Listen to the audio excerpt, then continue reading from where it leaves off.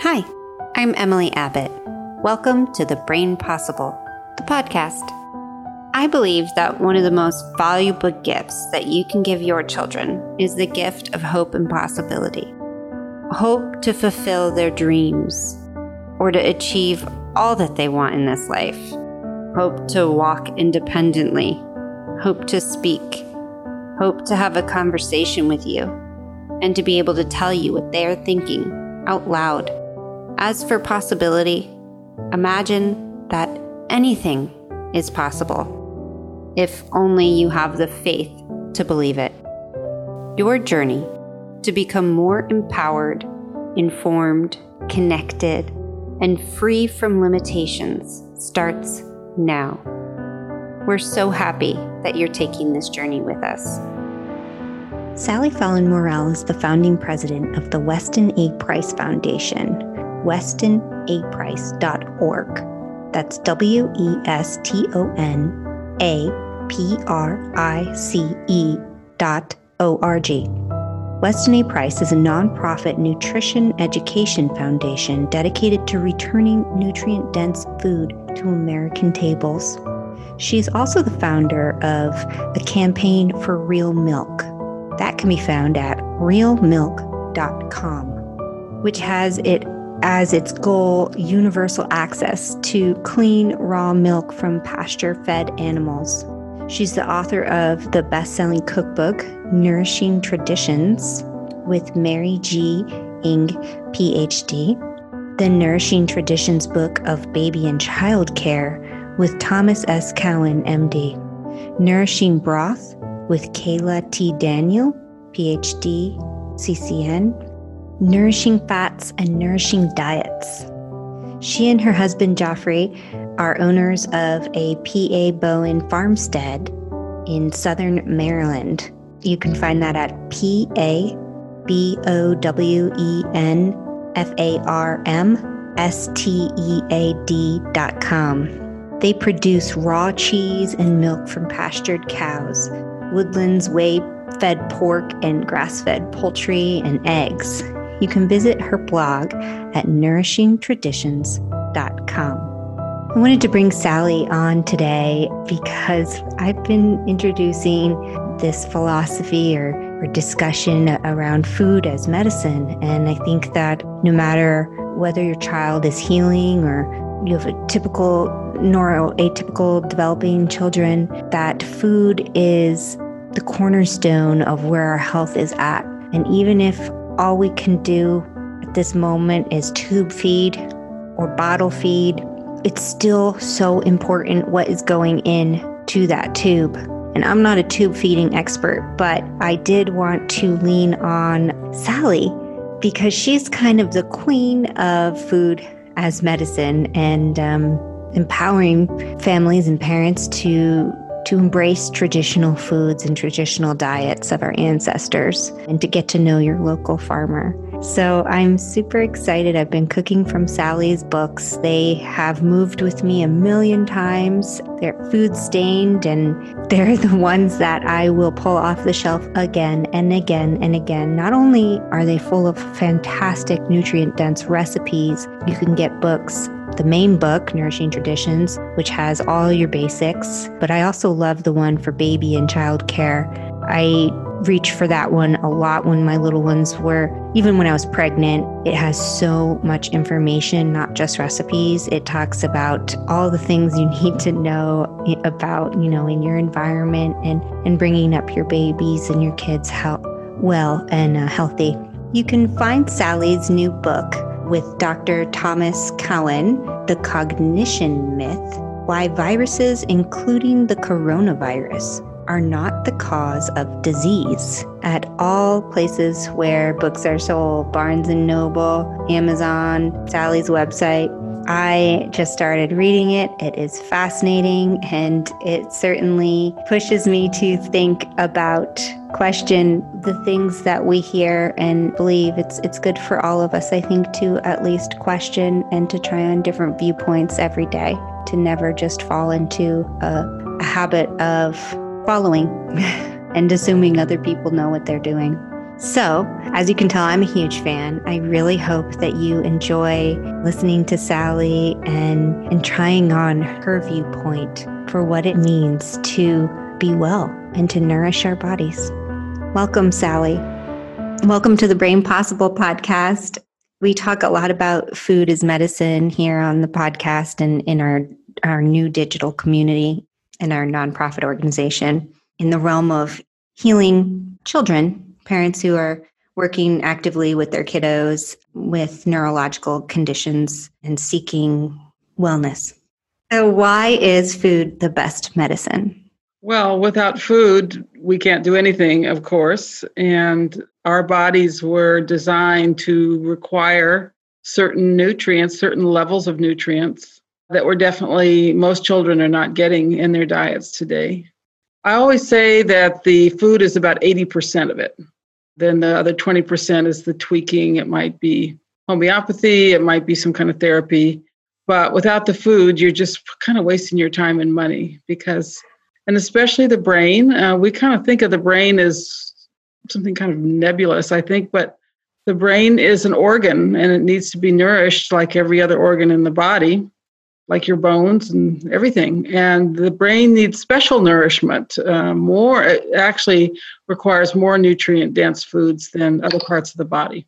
Mm-hmm. Yeah. So what are your top healing foods specific to brain health? Or what would you recommend to parents who are actively trying to support their children in healing from neurological conditions? Well, the first food I'd recommend is egg yolks. And I say that because, first of all, it's extremely nutrient-dense food, and it tends to be not allergenic. The whites are the allergenic part. And egg yolks are the highest cholesterol food, and that brain needs cholesterol. Now, an orthodox person would say, well, you just make all the cholesterol you need, but that's not true for children. Children cannot make cholesterol. Certainly babies can't. And that ability to make cholesterol only comes on as you grow. And if you eat high cholesterol foods, your body doesn't have to make so much cholesterol. We always recommend egg yolks as the first food for babies, simply because babies just cannot make cholesterol, and it is the most important nutrient for the brain. So how do you eat egg yolks? And I know a lot of these kids are really picky.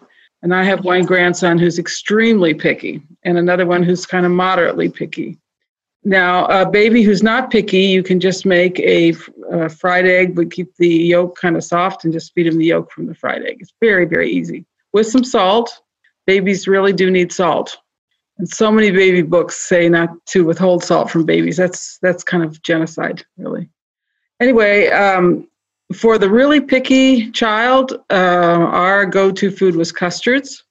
And you can make custard with egg yolks, cream, a natural sweetener, and some vanilla, and they're delicious. And children love them. You can also add other things to the custard, like sweet potatoes.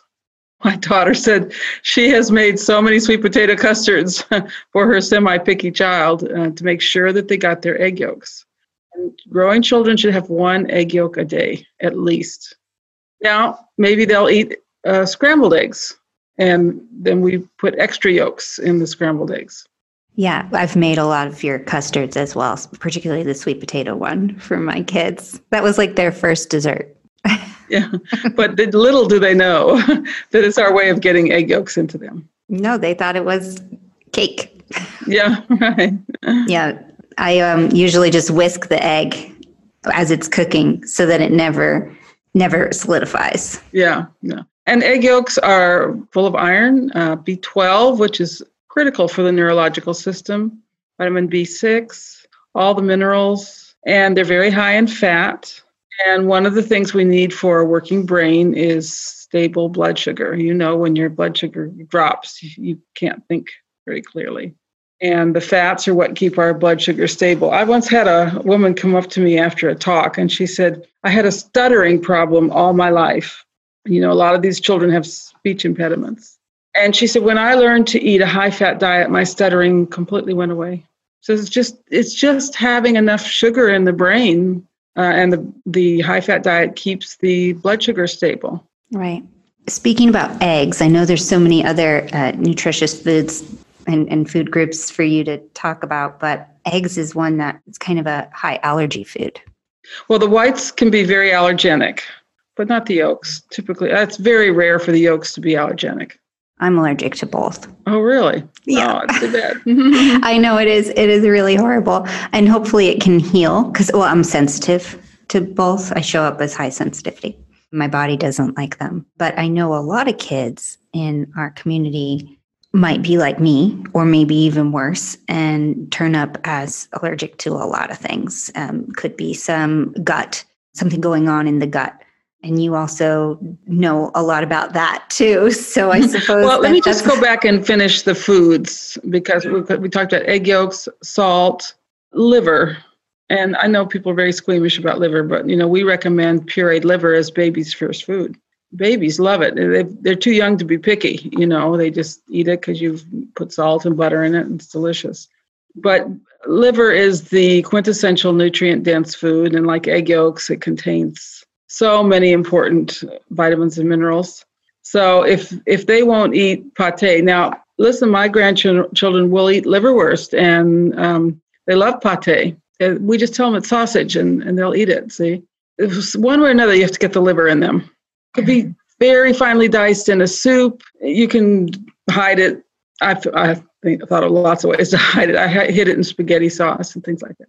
And then the last really important food is raw milk, which has a lot of brain-building components and very supportive of the immune system, good, healthy bones. Yeah, a lot of people are also nervous about raw milk.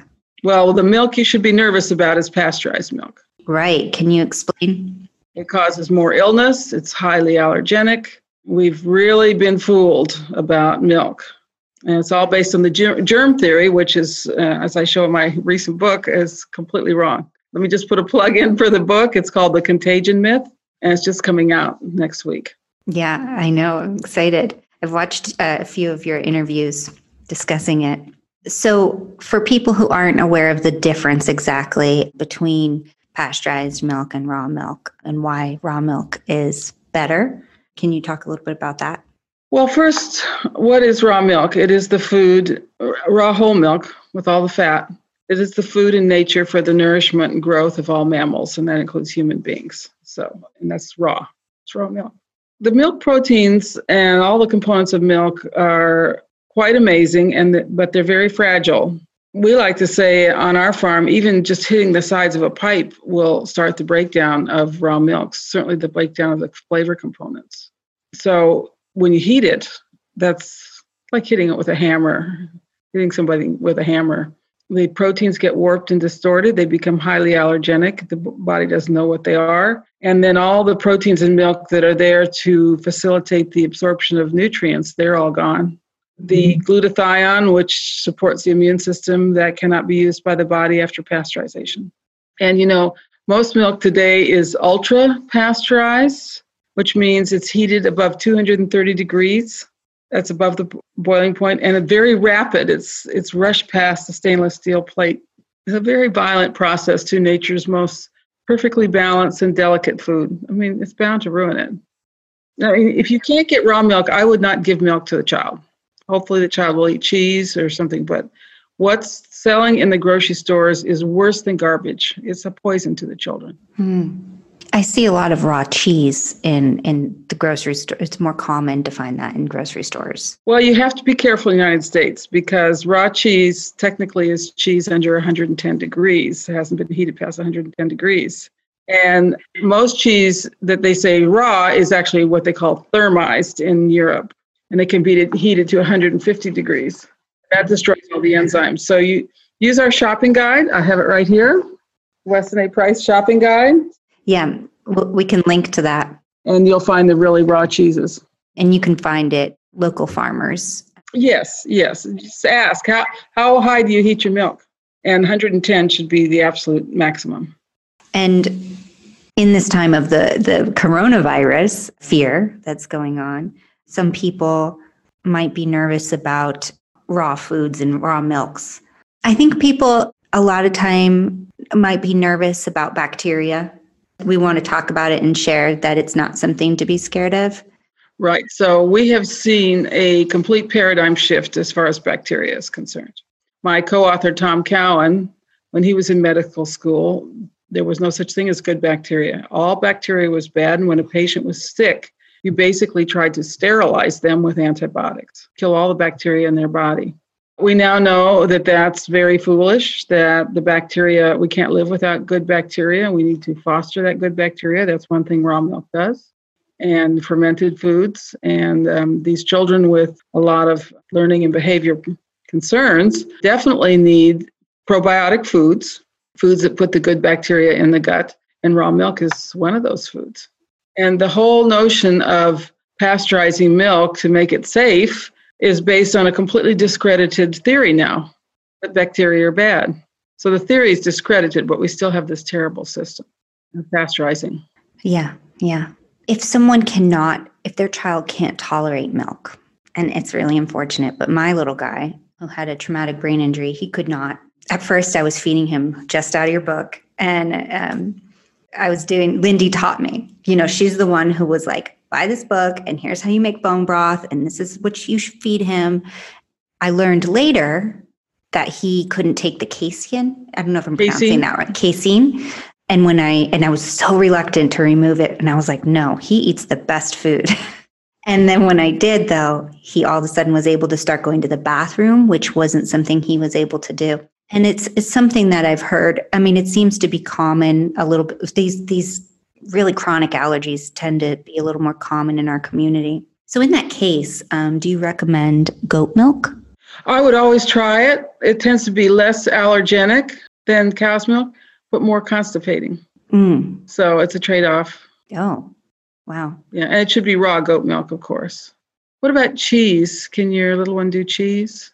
All of my kids do, except one. I can't eat cheese. I just realized I can eat goat cheese. I'm kind of hoping eventually my gut can be healed enough that I can reintroduce things, but I've been working on it for years myself.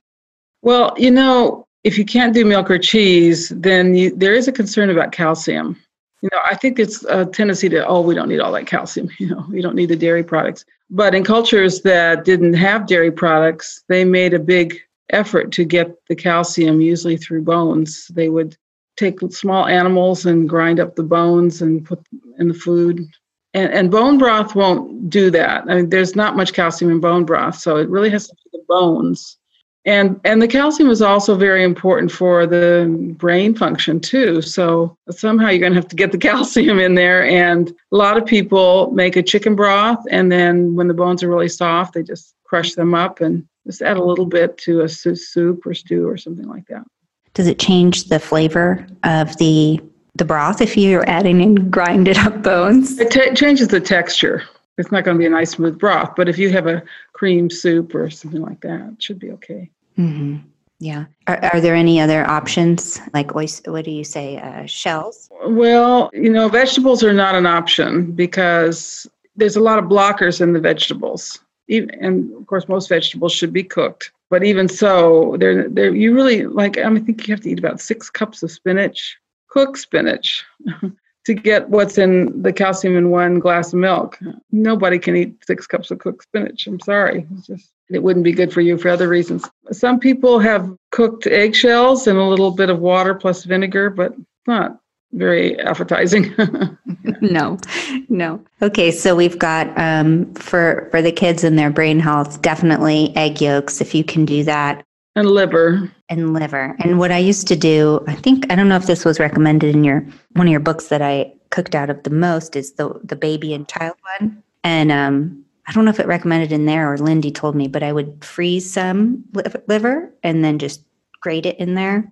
Yeah, and you can grate it in their food, if they're just infants, if you're just weaning them, the pureed liver, my grandsons all just loved it. They kicked their heels with glee when they were eating their liver. So it shouldn't be hard to make a baby eat liver. But then as they grow older, then you have to get kind of creative. Mm-hmm. Unless they develop the taste early. Yeah. Sometimes that helps. And then bone broth. Yes, and that's very linked to the gut.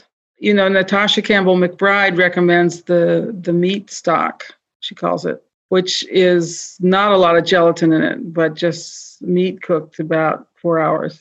Because some of these kids have such a reactive digestion that the bone broth, they can't do the bone broth. There's a lot of glycine and glutamate in the bone broth, which are essential amino acids. We have to have them in the food, but we can't do a lot. So that would be cooking like a whole chicken and making your broth from that rather than the carcass. Yes, like cooking the whole chicken. Cook a whole chicken in water for 2 or 3 hours. That should be fine for your meat stock. Mm-hmm. And that's Natasha wrote the book about the GAPS diet. Yes. Yeah. Yeah, that's a very popular treatment among our community as well. Gut and psychology syndrome, yes. Mm-hmm. And it's been very successful. And it's not meant to be a permanent diet. Usually it's a healing diet, and then you can gradually introduce other foods. Mm-hmm. Mm-hmm. And heal some of these, the inflammation and some of these intolerances. Well, you heal the gut wall is what it helps you do, so that the gut is not so reactive and not so porous. Mm-hmm. So let's go back. Are you ready to go back to allergies, or do you have any other food groups? Sure, go ahead. We didn't talk about sauerkraut, though, I suppose. That's a staple. Mm-hmm. Before we talk about allergies, you mentioned that sauerkraut. I didn't learn this until recently listening to one of your interviews. It's higher, 10 times higher in vitamin C than a cabbage. Wow. This is very important right now. If someone challenged me on that, where did you get that number 10 times? I think I know where that came from, but I'd have to go back and check. But it's certainly many-fold higher when you make the sauerkraut. I didn't know that. And there's as much probiotic activity in a spoonful of real sauerkraut than there is in a whole bottle of pills, probiotic pills. Wow. So, and those bacteria do survive the gut. I'm not sure how, but they do. And they get right through the gut, stomach acid, and they get to the intestinal tract. I often wonder about when people cook sauerkraut or eat it warm. Yeah, you don't want to cook it. Yeah, like it's kind of, I think some German meals and then sometimes putting it in your soup, but then it adds that flavor. But aren't you then getting rid of all the bacteria? Yeah. But yet it survives in our stomach. The stomach is only about 100 degrees. Your soup is a little bit hotter. Mm-hmm, mm-hmm. Okay, so Lindy's recommendation was always put the sauerkraut out as a condiment and on the table every day with every meal. And if it's there, the kids just take it. They will start to like that taste and crave it even. Mm-hmm. Mm-hmm. Yeah, it's fascinating. Very good idea. Uh-huh. So Lindy and I have been wondering about the relatively new American Academy of Pediatrics guidelines on introducing allergy-producing foods to infants. Have you heard about the new change in the guidelines? Oh, well, I think they're now saying that you should introduce these allergic foods early. I don't understand the rationale for that. I think it's much more important to feed them really nutrient-dense foods, get that gut, nice and firm. I mean, I worked with Mary Enig, for years, and she was very emphatic. No egg whites until they're at least a year, because otherwise they'll tend to develop allergies. Well, I was one of those people. My mother fed me the whole egg. Starting at about 4 months, I had an egg a day. I'm so glad she did, because I got those egg yolks. But I had allergies, a lot of eczema and rashes and things. And even today, I have to be careful about the whites. And certainly no raw egg whites. People putting whole eggs in a smoothie. Maybe a well-formed adult can do this, but certainly not a child. Wow. And so tell me about your struggle with allergies. I'm surprised to hear you say that. Well, I was the allergy kid. Mostly pollen allergies and dander allergies. As a child, I would sneeze all morning long. And then in the afternoon, I'd be okay. And my eyes would water. I was just a misery. And I think part of it was getting my blood sugar up to it takes a while for kids to get their blood sugar stable. But anyway, when the spring comes, even today, I get the itchy eyes and things. Now, having raw milk has really helped that. And homeopathy can help. It can give some temporary relief. Vitamin C can help. I've pretty much learned to control it, and it's not a problem anymore. And what about your eczema? Oh, that went away. That's all gone. Did it go away as an adult when you changed your eating? It would come and go, but now, we haven't talked about cod liver oil yet. So I'm a big fan of cod liver oil. And what I found was when I get a bad case of allergy, I would just take more cod liver oil. I take it every day anyway. And that was really helpful for the eczema. Yeah. And my father was telling me, and, of his generation, his mom made him take it every single day. Both my parents got cod liver oil, and they had perfect eyesight and naturally ate straight teeth, both of them. My dad used to sit at the dinner table and he said, I just don't understand it. Your mom and I never needed braces. We don't need glasses. How come all you kids need braces and glasses? And one of the reasons is we weren't getting cod liver oil. That generation, before the Second World War, they got cod liver oil every day.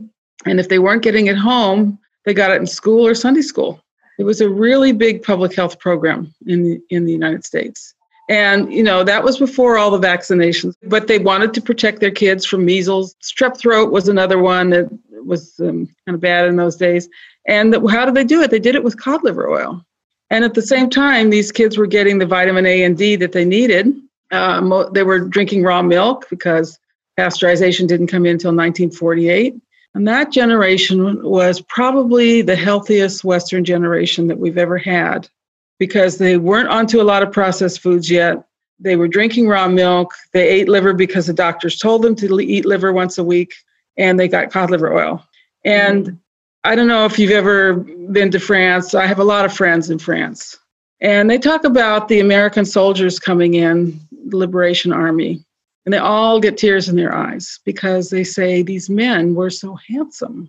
They were so much taller than us, and they had beautiful teeth. They were just so handsome, and they were really nice. And, the Americans were just adored. And it was partly because they looked like Greek gods. They grew up on the farm, and they had really good food. Yeah.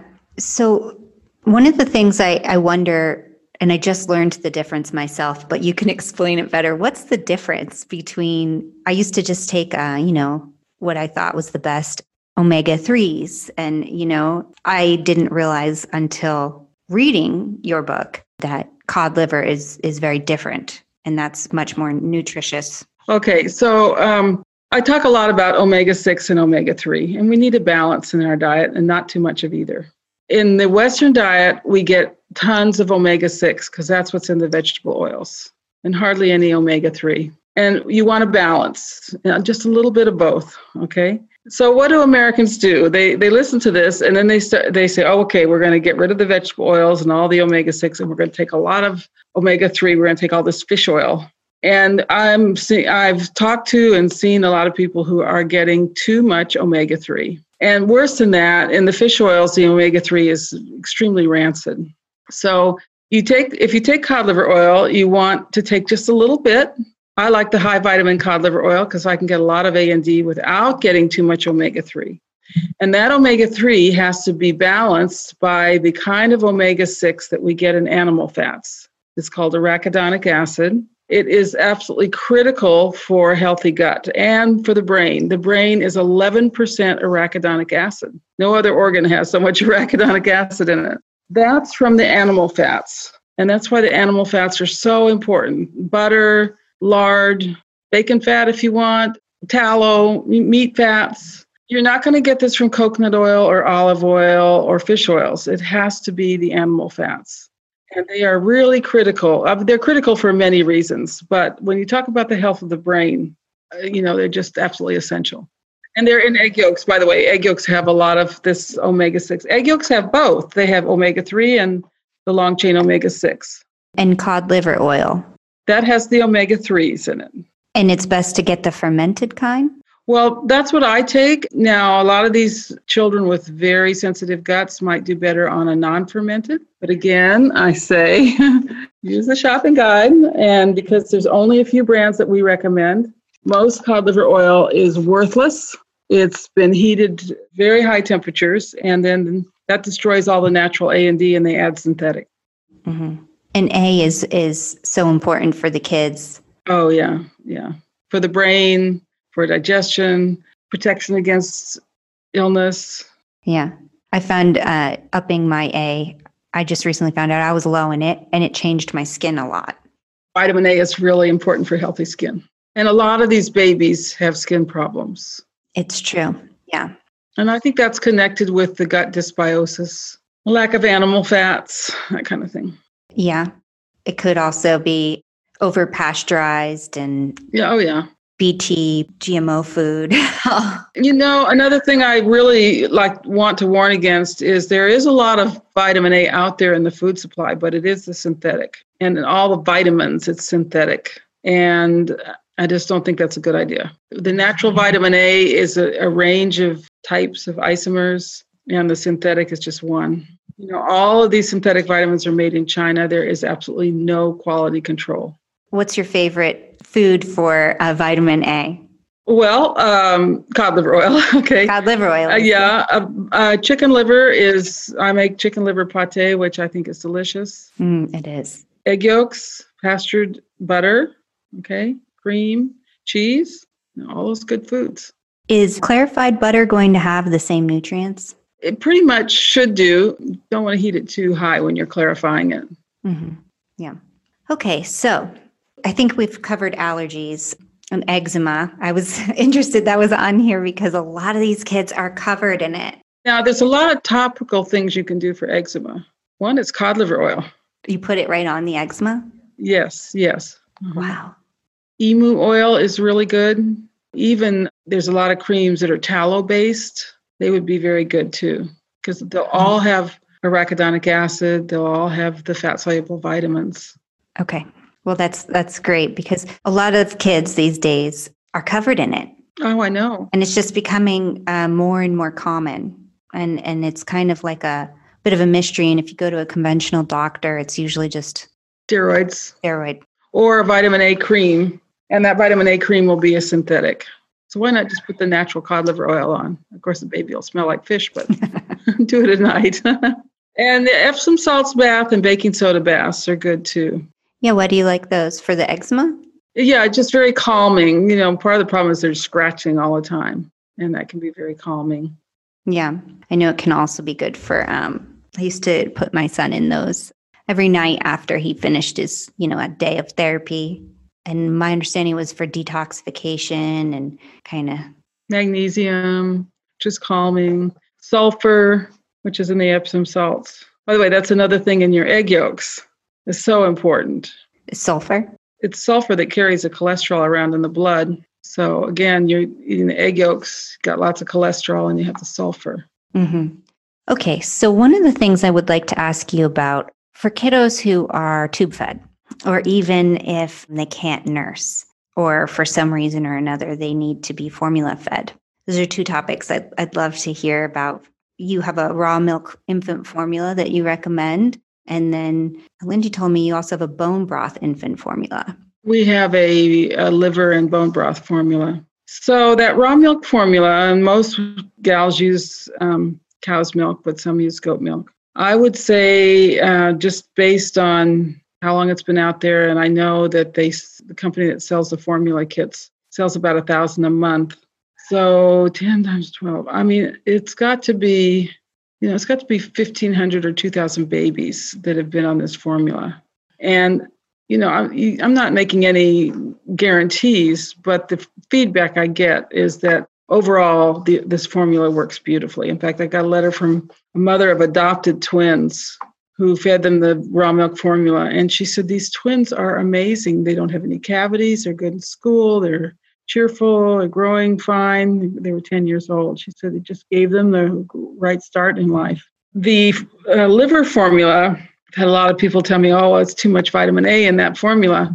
And we only put it in there because Mary Enig told me there used to be a liver baby formula made by Gerber that you could get. Anyway, I was at a conference and this man sat down next to me and he showed me this picture of this beautiful little girl. She was about 3 years old, beautiful rosy cheeks. Oh, she was just gorgeous. So this is my granddaughter and she was dying. We tried everything. The mother wasn't nursing for whatever reason, I don't know. And they tried formula, they tried my raw milk formula, and every time the baby would just projectile vomit. So on day 10, this baby had nothing to eat. baby was dying. He said, we have nothing to lose. So they made the liver formula, they put in the bottle, and they gave it to this baby, and she drank the whole bottle and just went to sleep. She grew up with a liver formula. He said that formula saved her life. And when they had their second child, they just didn't hesitate. They put her on the formula too, and that child did beautifully. So these can be life-saving, these formulas. And all you have to do is read the ingredients on the label of, commercial formula. You almost have to ask, what are they thinking? First and foremost, the fats are not animal fats, they're vegetable oils. Now, my husband and I have a farm, and we were in a feed store one day. Actually, it was a tractor store, but they had animal feed there. And there was a bag of milk replacement for calves. The third ingredient, I guess it was the fourth ingredient in that milk replacer, was animal fat. So they know that growing mammals need animal fat. But do they put it in the formula for growing human mammals? No. And then the carbohydrate should be lactose, but it's rare to find that in the formula. The formula should be made with gently freeze-dried raw whole milk. You actually could do a powdered formula. It wouldn't be too bad, but it would be so expensive. And that's the problem. It's so expensive to imitate mother's milk. And by the way, formula is expensive anyway, even the cheapest formulas. And we've done a cost comparison. It costs just the same to give babies our raw milk formula, powdered formula from the grocery store. It costs the same. Yeah. Well, I tried it one time with one of my last child, 5 children, and always had no problem with nursing. But with my last one, I couldn't very well. And so Lindy said, try this formula. And so I made it for him. And he was also very small because he wasn't getting enough milk, which is part of the reason I decided I would try to give him something else. And for a little while, he was losing weight. And then he went on this and he just was bright and he gained weight and he was like perfectly healthy. And plumped him right up. Good. Yeah. It's great to talk to Lindy because she's had so much experience now. I mean, how many years of experience? 20 years or more. And I'm sure she's seen a lot of babies who've done well on the formula. Yeah. I was so grateful for the opportunity to go to a medical doctor's office that promoted all these slow living, traditional cooking, healthy way of living. It's very important. And unfortunately, most people in this country aren't getting that kind of advice. It's sort of, I don't want to point fingers, but I want to say their fault. Why don't we say our fault, okay? Because we're a society that wants a quick fix. We've become accustomed to the quick fixes in everything, in the cars and the computers, whatever. You just fix it, right? But the human body is very different, and the poor health is a sign that something needs changing. And you can't do that with a pill. You need to change, or the family needs to change, or whatever. And that's a message that most people don't want to hear. They want quick absolution, And that's a mindset that's going to have to gradually change.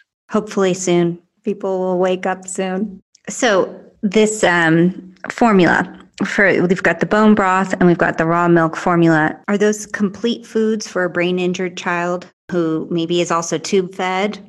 Yeah, I know of people who have used it for tube feeding.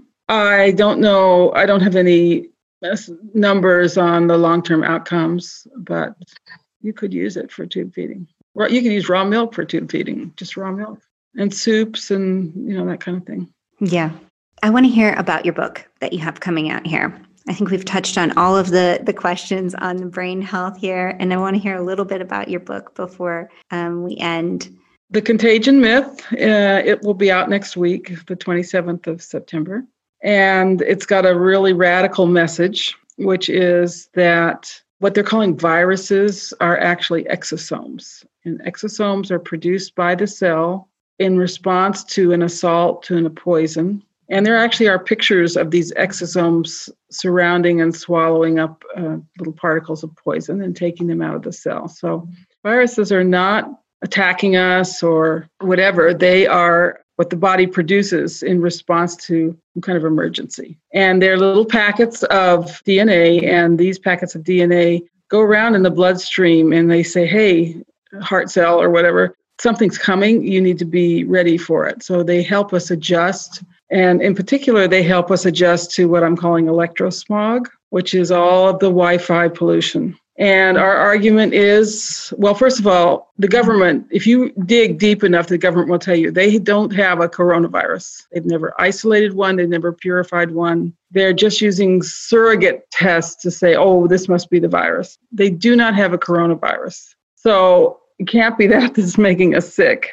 And what is causing this disease, and we do not minimize this. We're not saying, oh, this is just a bad version of the flu. It's quite serious. The symptoms are things like widespread blood clotting, a fizzy electric feeling in the body, and complete degeneration of the lungs. And we are arguing that this is caused by electromagnetic radiation, particularly the 5G, which is basically microwave. It's the same thing that's in your microwave oven. And it's being installed in the big cities and some buildings, some schools. And the illness started in Wuhan, China, where they rolled out 10,000 base stations within the matter of a couple of weeks, more than were anywhere else in the world. A lot of people got really sick. And then it came in Northern Europe. The country with the most cases of coronavirus is San Marino, a little country in Italy. And they've had the most cases per population because they've been exposed to it the longest. And it is exacerbated by air pollution, particularly the pollution from biodiesel engines. And that's what you find in northern Italy, parts of France, parts of Germany. That's where you had, and Spain also. So lots of cases there. And then it came to New York, and New York was the first city where we rolled out 5G. And now it's kind of spread everywhere.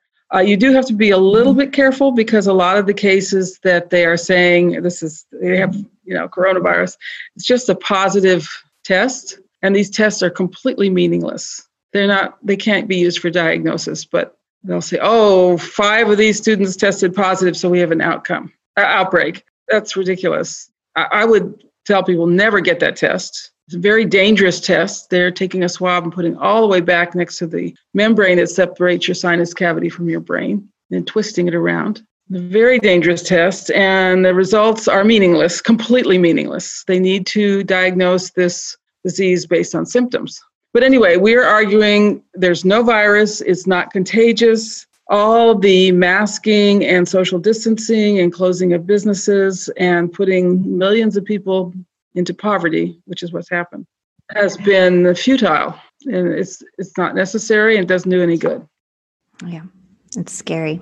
And they declare, see, what's happened is the governors or even mayors say, we have a health emergency, and the law upholds emergency measures in a health emergency.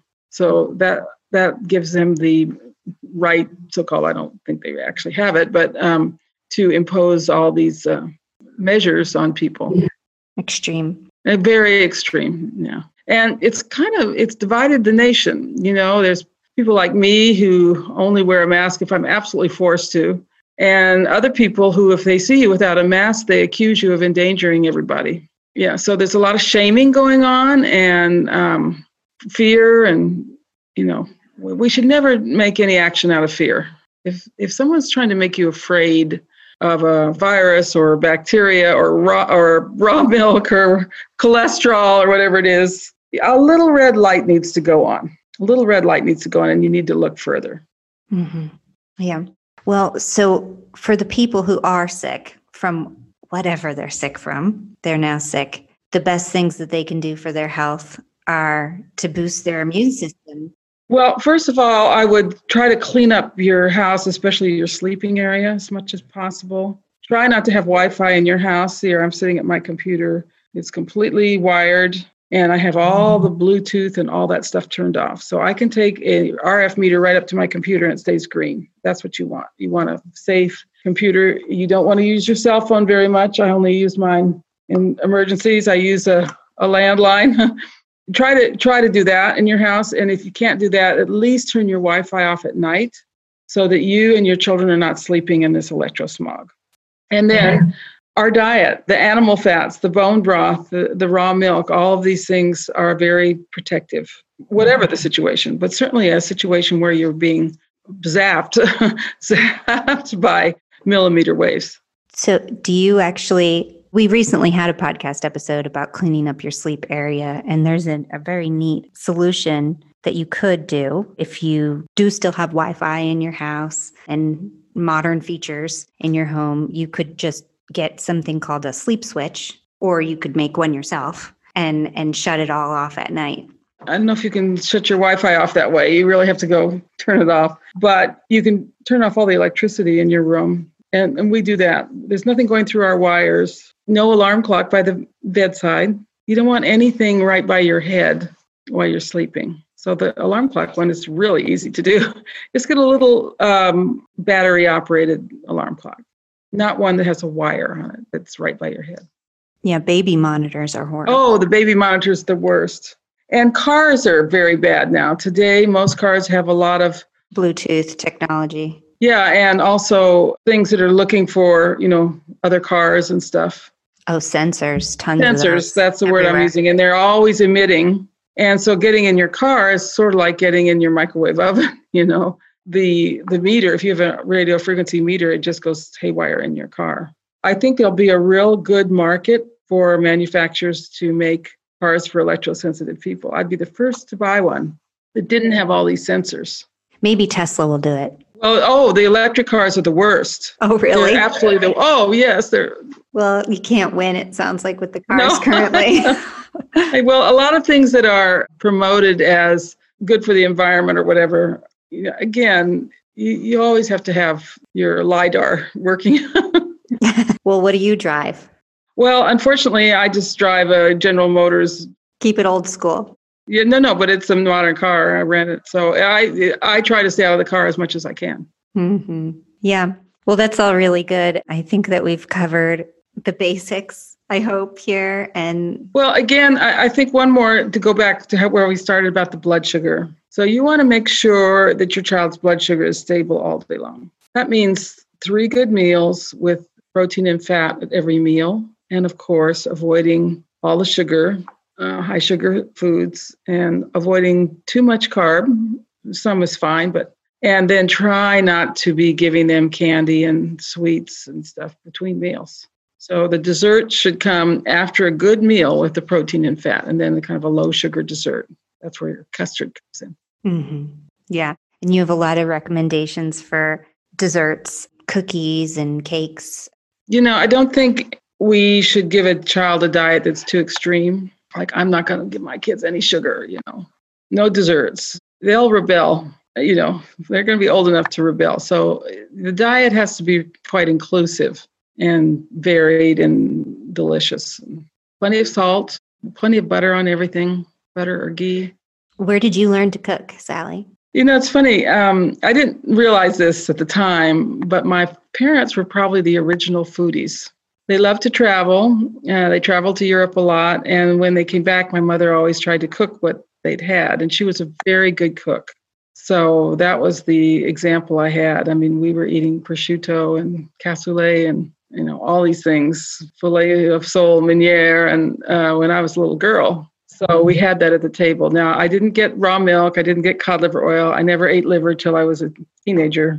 But I was getting butter, lots of butter, and we had whole milk. I was very fortunate in that respect. And then I was, I guess, like my parents who both love to cook, I guess they passed that on to me. Yeah, I guess so. I guess your parents did right by you and taught you a lot of things. It's impressive that you still tried liver when you were a teenager. Well, I always tell this story. So I was going to school in France, and we think of France as the land of wonderful food. But if you've ever been to an institution like this was a college in France, the food there was so incredibly horrible that I couldn't eat it. And I'd go down to the cafe, and one day they were serving something called terrine, and I didn't know what terrine was. I'd never heard of it. Well, terrine was like a slice of real fatty meatloaf with liver in it. And it was delicious. And I must have eaten so much liver, and I think my body needed it because I had never had it. And so that's when I got onto the liver, and I never stopped after that.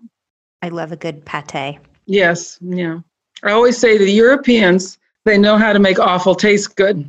Yes. So in Germany, you can get a liver sausage. In England, you can get blood sausage, and they're all delicious. And we just don't have those things here. You need to bring them back.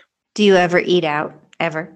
When we lived in town, we did, because there were a lot of great restaurants. There was a restaurant where I could get sweetbreads within walking distance, a restaurant that sold grasshopper tacos and things like that. Well, we've moved out to the country now, and there are just no restaurants around here. So we don't go out very often. Maybe for seafood, we go out.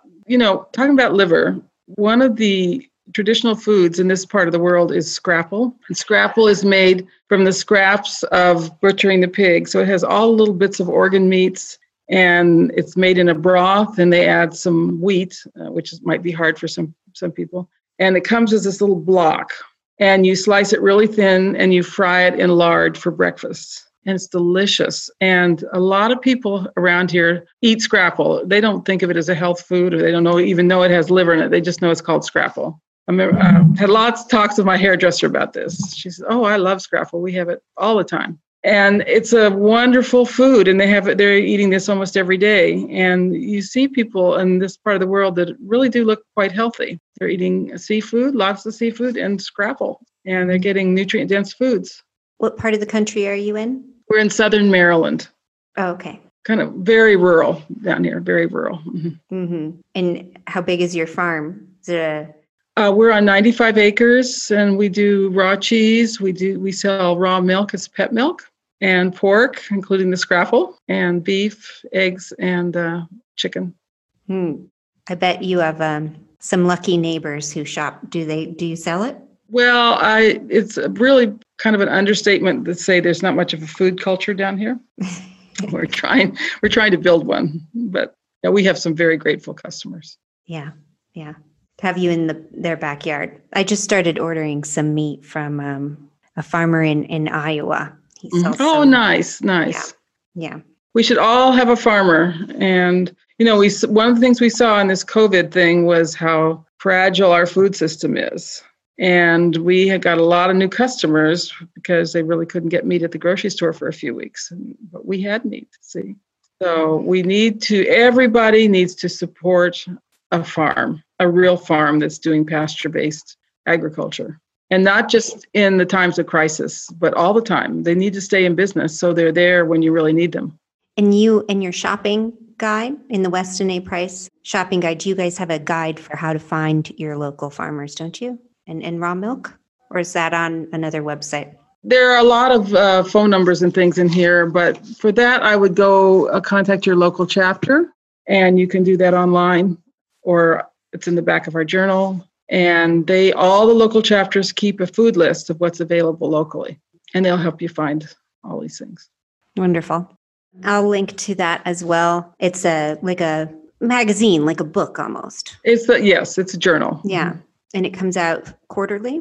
Yeah, and that's for members. We're just putting our fall journal to bed, and that will be out soon. Pretty radical journal, pretty radical. The front part of the journal is more of the scientific stuff, and the back part of the journal is practical cooking, what's happening in the politics of food. We always have an article on raw milk, book reviews, that kind of thing. Mm-hmm.